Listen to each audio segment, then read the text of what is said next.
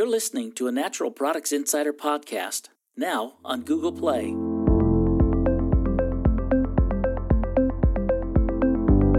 With Judie Bizzozero, Senior Editor. Heather Granato, Vice President, Content, Health, and Nutrition. And Sandy Almendarez, Director of Content. Brought to you by Supply Side West, October 15th through the 19th in Las Vegas. Hello and welcome to the Healthy Insider Podcast. I'm Judie Bizzozero and I am here in our Phoenix office with our Vice President of Content, Heather Granato. Hello. And our Director of Content, Sandy Almendarez. Hi, Judy. Hi, Heather. We have all just returned from the IFT show in New Orleans, where we got to see the latest formulation trends around food and beverage and see all the new ingredients that are out there for product formulation. So there certainly was a lot of trend spotting, so we're just going to jump right into this and look at the big picture trends that are basically driving innovation in product development. So I think probably one of the best places to start is with clean label, which has really become mainstream with consumers expecting natural and better-for-you ingredients in their products. And while the term clean label has popped up a few years ago, the concept is not new.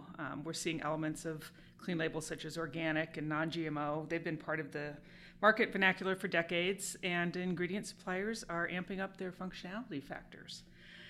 So we're seeing more complete portfolios addressing demand for products that are gluten-free, vegan, dairy-free, formulation challenges such as sugar reduction, sodium reduction, fat replacements, and things like that. Lots of new fibers, starches, gums, colors, and flavors. So it's the whole gamut. I think you're right. I think on the clean label side of things, what you've got is consumers are demanding to be able to look at a label and understand what's on there. They want fewer ingredients and the ability to actually understand what they are. So across the board throughout the show, you definitely saw ingredient suppliers who were offering ingredient solutions, portfolios, as well as a lot of product prototypes that were specifically designed to meet certain requirements, whether that was gluten-free or low sugar, whatever the consumer was looking for. They wanted to help their customers bring a product to market faster.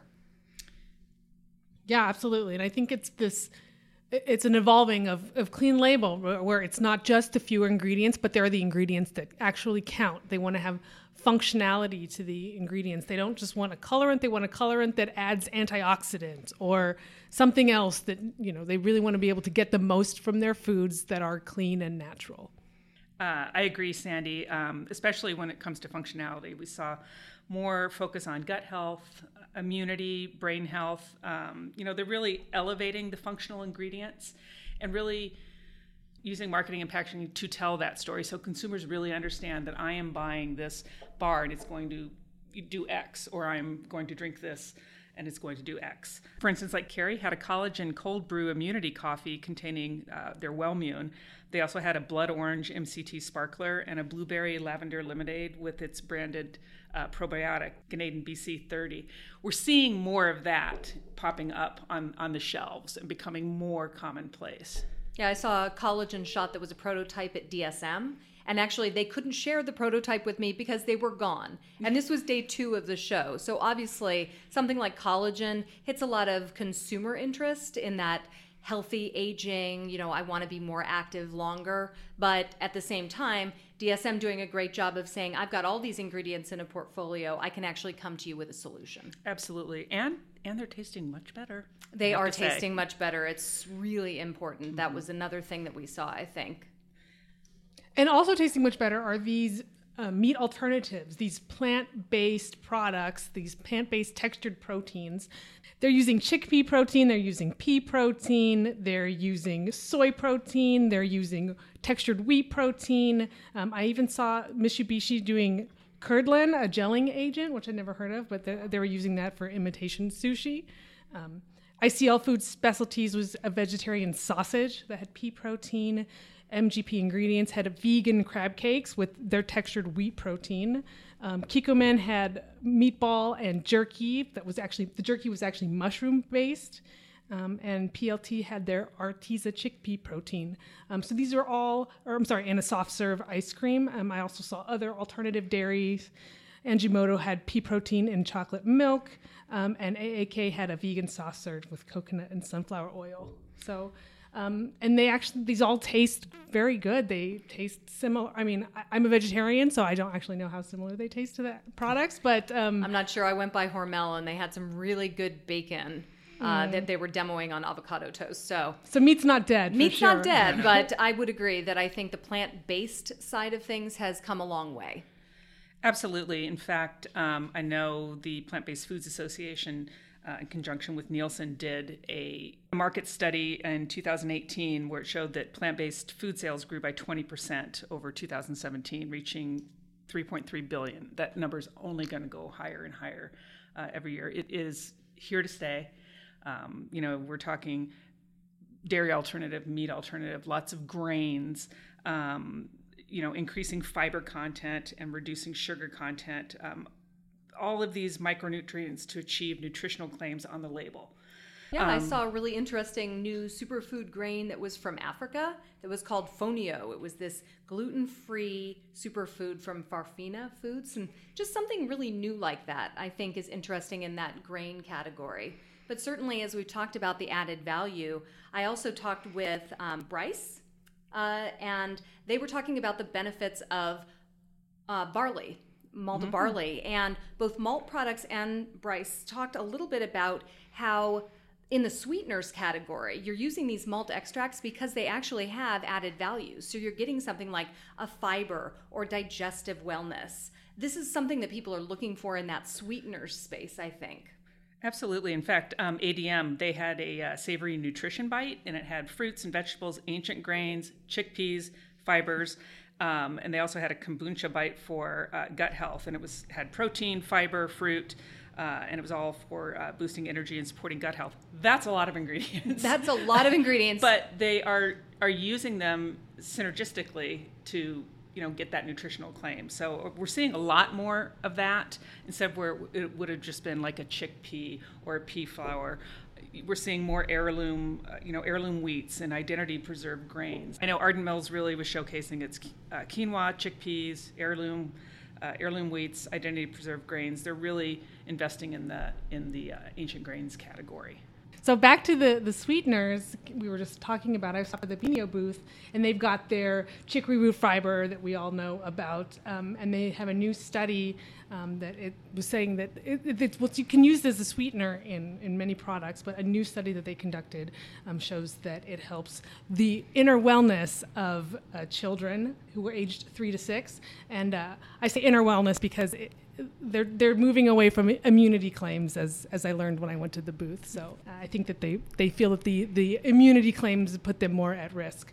But anyway, so their inner wellness, their product boosts inner wellness in children and also sweetens. And it was interesting at the booth and during a discussion, one of the folks there said that new research is showing that it's all about the prebiotics and it's not the probiotics. And perhaps it was the prebiotics all along that we were attributing the probiotic health benefits to, which I don't know, maybe, but maybe they're saying that the prebiotics are going to overtake probiotics. I think you're seeing more on prebiotics, and it's certainly that interest in fiber and gut health. It's also the benefits from a sweetening side of things. Mm-hmm. So definitely from sweeteners, there were presentations both at Innova and at Mintel that were focusing on sweeteners. So Innova talked a little bit about the growth in alternative sweeteners. So they actually have seen 13% growth in food and beverage launches with stevia in the last year, 21% growth in launches with monk fruit, 25% growth in launches with thaumatin,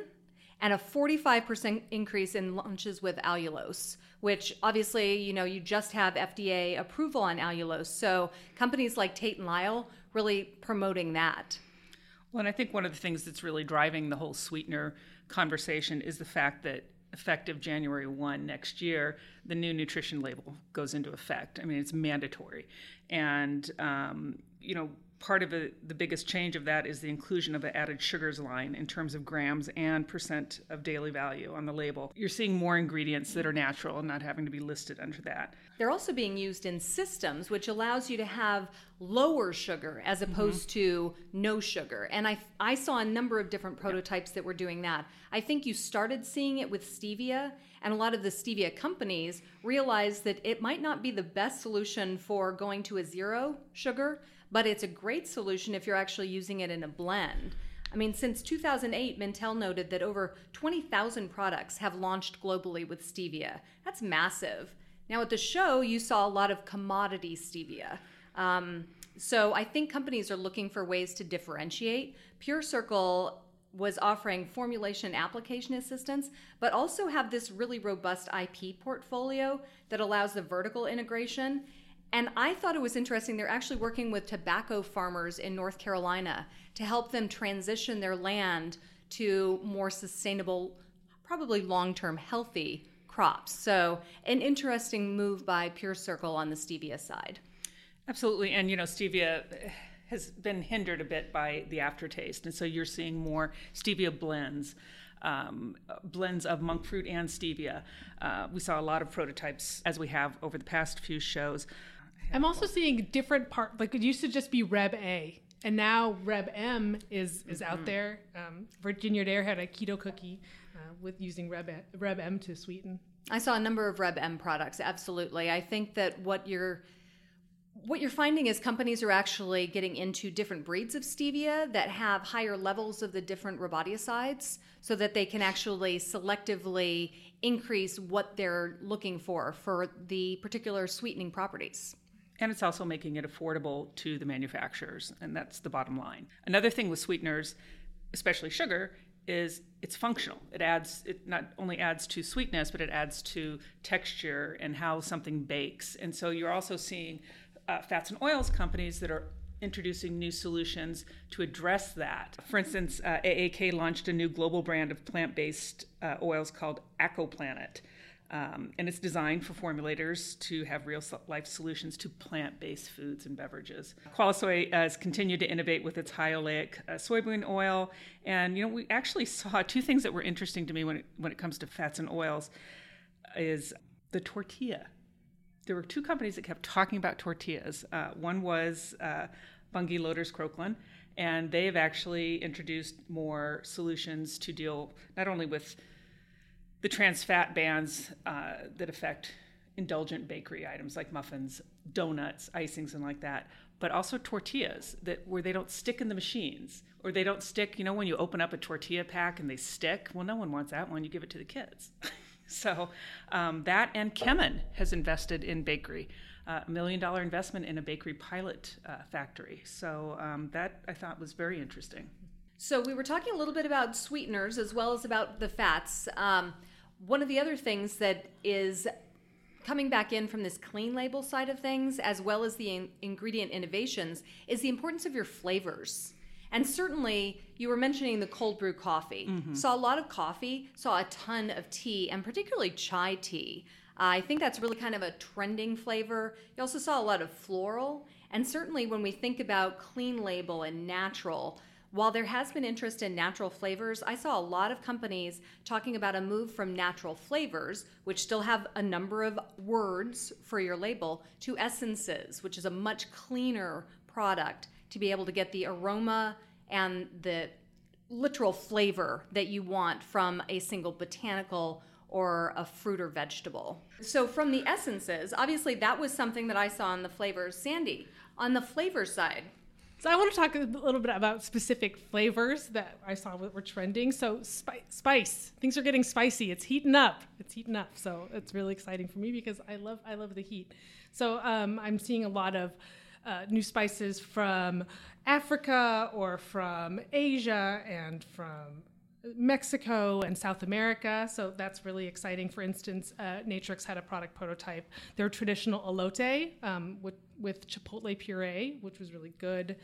Bell Flavors had this whole focus on the flavors of Africa at their booth, and they had Yassa chicken flatbread. And what they were talking about is using Yassa chicken, which is a traditional flavor of Africa that has habaneros and other flavors, and then mixing it with an American-friendly flatbread. So it's like, it's pizza. Like, Americans will eat pizza. So a way to introduce these exotic flavors in a way that American consumers can recognize. Gold Coast had Thai curry sauces. Taste Point had vegan meatballs with Berberi spice, which is from Ethiopia. Angimoto had ancho cinnamon chocolate chili. Asenza had jackfruit taco, which was supposed to mimic a pork taco with habanero crema sauce. Florida Food Products had a vegetarian pozole with fermented beets, which was like my favorite thing that I tasted at the whole show. So other flavors, mango, I thought on the sweet side was super big and surprised me. Again, Gold Coast Ingredients was showcasing a mango beverage. Naturex had a mango bubble tea. Cereal Ingredients had mango cookies that used pea protein. Pernova had a mango sustained energy beverage that had niacin and B vitamins as well as ribose. And lastly, Bartek had a peach mango beverage. So a lot of mango beverages. Just piggybacking on the flavors, it's not just about the flavors. I had a really nice talk with the folks over at MizCan, and their organic vinegars and peppers and denatured spirits are really taking off. They've had a lot of interest, especially on the spirit side, from the rise of mocktails. But a ton of interest in organic. People want the organic, and they're using the different vinegars not only to promote, gut health and such, but also to layer flavors. It's a layering, and especially in the culinary world, I think we're going to see a lot more of that. Interesting. I stopped by Finlay's, and they were also talking about the mocktail, the low alcohol consumption trend, and they really want to get their tea and beverages, their essence or their extracts on that train. And I guess if these people aren't drinking late at night, they can stay awake with their coffee beverages. But they had some cold brews on. Yeah, Finlay's also had some product prototypes.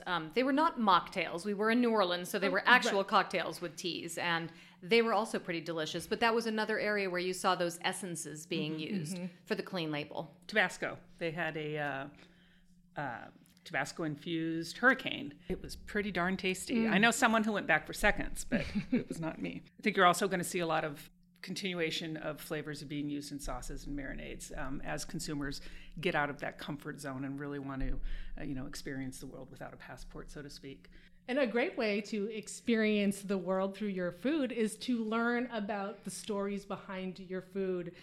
We all know that sustainability and the stories of the supply chain and the farmers are super important to consumers.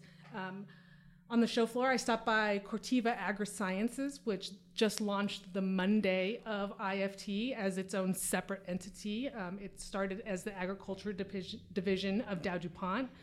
So their main goal is to work with the farmers for crop protection and to provide contracts for farmers for their sourcing needs and really support the farmer, which doing that will support the finished product brands because they've got happy farmers who feel secure and they can really help bridge the supply chain story to consumers. So I thought that was really interesting. The Purist booth, we know them for their textured pea protein, but they also have a very big focus on working with their farmers. They support U.S. farmers in their transition to regenerative and organic agriculture, which is a very big investment. I've heard stats that it takes 3 years to go from a conventional to an organic standard, but farmers can't charge the premium price point for organic until they actually have that certification. So it's cost prohibitive for many of them. So Purist is helping to support farmers in that transition, even though it's such a big an investment, but they see the future and that this is really important. I think supply chain and the transparency of it is increasingly important. I was surprised that there was not more CBD at this show. I saw a little bit, but I didn't see any CBD. The biggest CBD launch I saw was actually from Lane. And I spoke with their president, Elaine Yu, and she was talking about the fact that the food and beverage industry traditionally is a little more risk averse. So we saw a ton at Expo West. You've got that entrepreneur audience. This food and beverage is, mainstream. I'm not seeing Kellogg coming out with something immediately. but I have no doubt that they're actually looking into the category and determining where does it fit. Well, you've got a company like Lane that has vast experience in botanical extraction, making a huge investment from the farm through the extraction, and they're a company that's already known. So I feel like that's one of those areas where you're going to see the supply story in B2B make a big difference in how companies approach a potential category like CBD. Sustainability in the supply chain, as you mentioned, also pretty important. In talking with Chris Hansen, they were talking about the fact that they were actually just named, well, in January, the most sustainable company in the world by Corporate Knights, wow, which is a media and investment firm. And they scored 100% on this clean revenue indicator, reflecting that their products have clear environmental and social benefits. They actually developed a corporate strategy, Nature's #1, sustainably, and they used the UN Global Goals as a framework to be able to link their corporate strategy to their sustainable development ingredient development. So for me, that's really exciting to see that a company in our industry that's really focused on nutrition, health, and sustainability. And it's, not only the big things like that, it's smaller things that you can do as well. BI Nutraceuticals has actually announced a water savings milestone. They have conserved 10 million gallons of water a year since they opened their facility in Nevada in 2015. And they did it by looking at their sterilization process, which is a nice, clean process that uses a lot of water, and figured out how could they optimize the cooling and heating portions of that process to minimize the water that they were using. So again, interesting sustainability stories that they're sharing in this B2B market. And eventually it could go to consumers, but in the meantime, I think you're seeing the partnerships within the industry. That's what's really pushing that demand. Absolutely, and really, working with the farmers. The Annex by Ardent Mills, they just announced a new relationship with Colorado farmers to grow their Colorado quinoa, but it supports biodiversity, sustainable growing practices, and again, as you mentioned, Heather, water conservation. Without water, we don't have crops. So you're going to see a lot of these ingredient suppliers really looking to save Mother Earth, so to speak. And another thing that we've heard a lot about is, greenhouse gas effect. And U.S. Dairy Export Council was really there, yes, to talk about, their dairy's neutral flavor profile and nutrition, but they were also talking about sustainability and how do you educate the consumers that, really dairy is a sustainable ingredient or ingredients. So they're really doing a big push on the consumer side as well. Again, Cargill, they have a new waxy corn promise program. Again, sustainable agricultural. They are going to source 100% of their waxy corn with partnerships with co-ops and their farmers. So they're really working with these people as teams. So, we've covered a lot. We're missing a ton probably, but let's wrap it up with, what was your favorite thing that you actually saw that was innovative and really cool on the show floor? Kind of fascinating to me, I actually saw 2 companies that were promoting kombucha powder. We've seen a ton of kombucha, but literally there was this company, Latour, out of Colombia, as well as BI, and they were both offering powder kombucha products that could be incorporated into shelf-stable applications. So you're looking at more options across the food category using kombucha. So really piggybacking on that trend that we've already seen in the beverage space. So a notable trend I saw were keto cookies. There were keto cookies everywhere, mostly using almond flour. Young Bungs Flour had one with their sea salts and their stevia. Virginia Dare, already mentioned, had one with 6 grams of protein, and that used the Reb M almond flour. Bioenergy had one with their ribose in it, which they use ribose as a sweetener as well as an ingredient that gives energy. Butter Buds had a keto bite, which they used their non-dairy butter flavor. It wasn't a cookie, but it was a bite. That's kind of cookie-esque. So just a lot of keto snacking. People who are keto, but they still want their sweet treats, which I can appreciate. And I also want to give my prediction for like the next big product. And to Heather's kombucha, fermented coffee, it's going to happen. I know. It's going to happen in 2-3 years from now. It's going to be the new kombucha. What I noticed trend-wise, what kind of caught my eye, and I'm trying to look at 2 or 3 years out to see what kind of new products are going to roll out, are companies like Edlong, Butterbuds, Land O'Lakes that traditionally offer dairy flavors. They're offering non-dairy. Well, all in all, it was a great show. I love New Orleans. Yes, absolutely. Well, thank you, ladies, for joining us. This episode has been brought to you by Supply Side West, October 15th through the 19th in Las Vegas.